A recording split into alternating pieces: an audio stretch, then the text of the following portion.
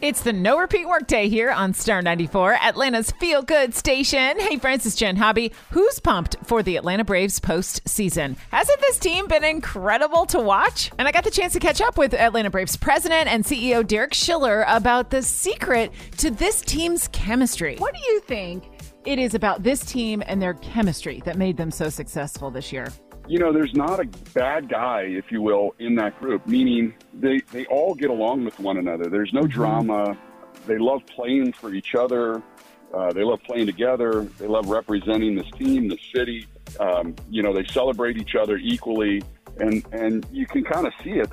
And maybe the main thing, the biggest chemistry is that they like having fun. They just, you see it when they play the game. They're just really enjoying themselves as they play baseball. You can listen to our whole conversation at star94.com, plus get all your details on how to go to a Braves postseason game, how to watch with fellow fans at the Battery, and some of the new menu items they're featuring in this postseason. It's all right there for you on the homepage at star94.com. Now stick around as we kick off the office party next with some throwbacks from Michael Jackson and Alicia Keys on the way on Star 94.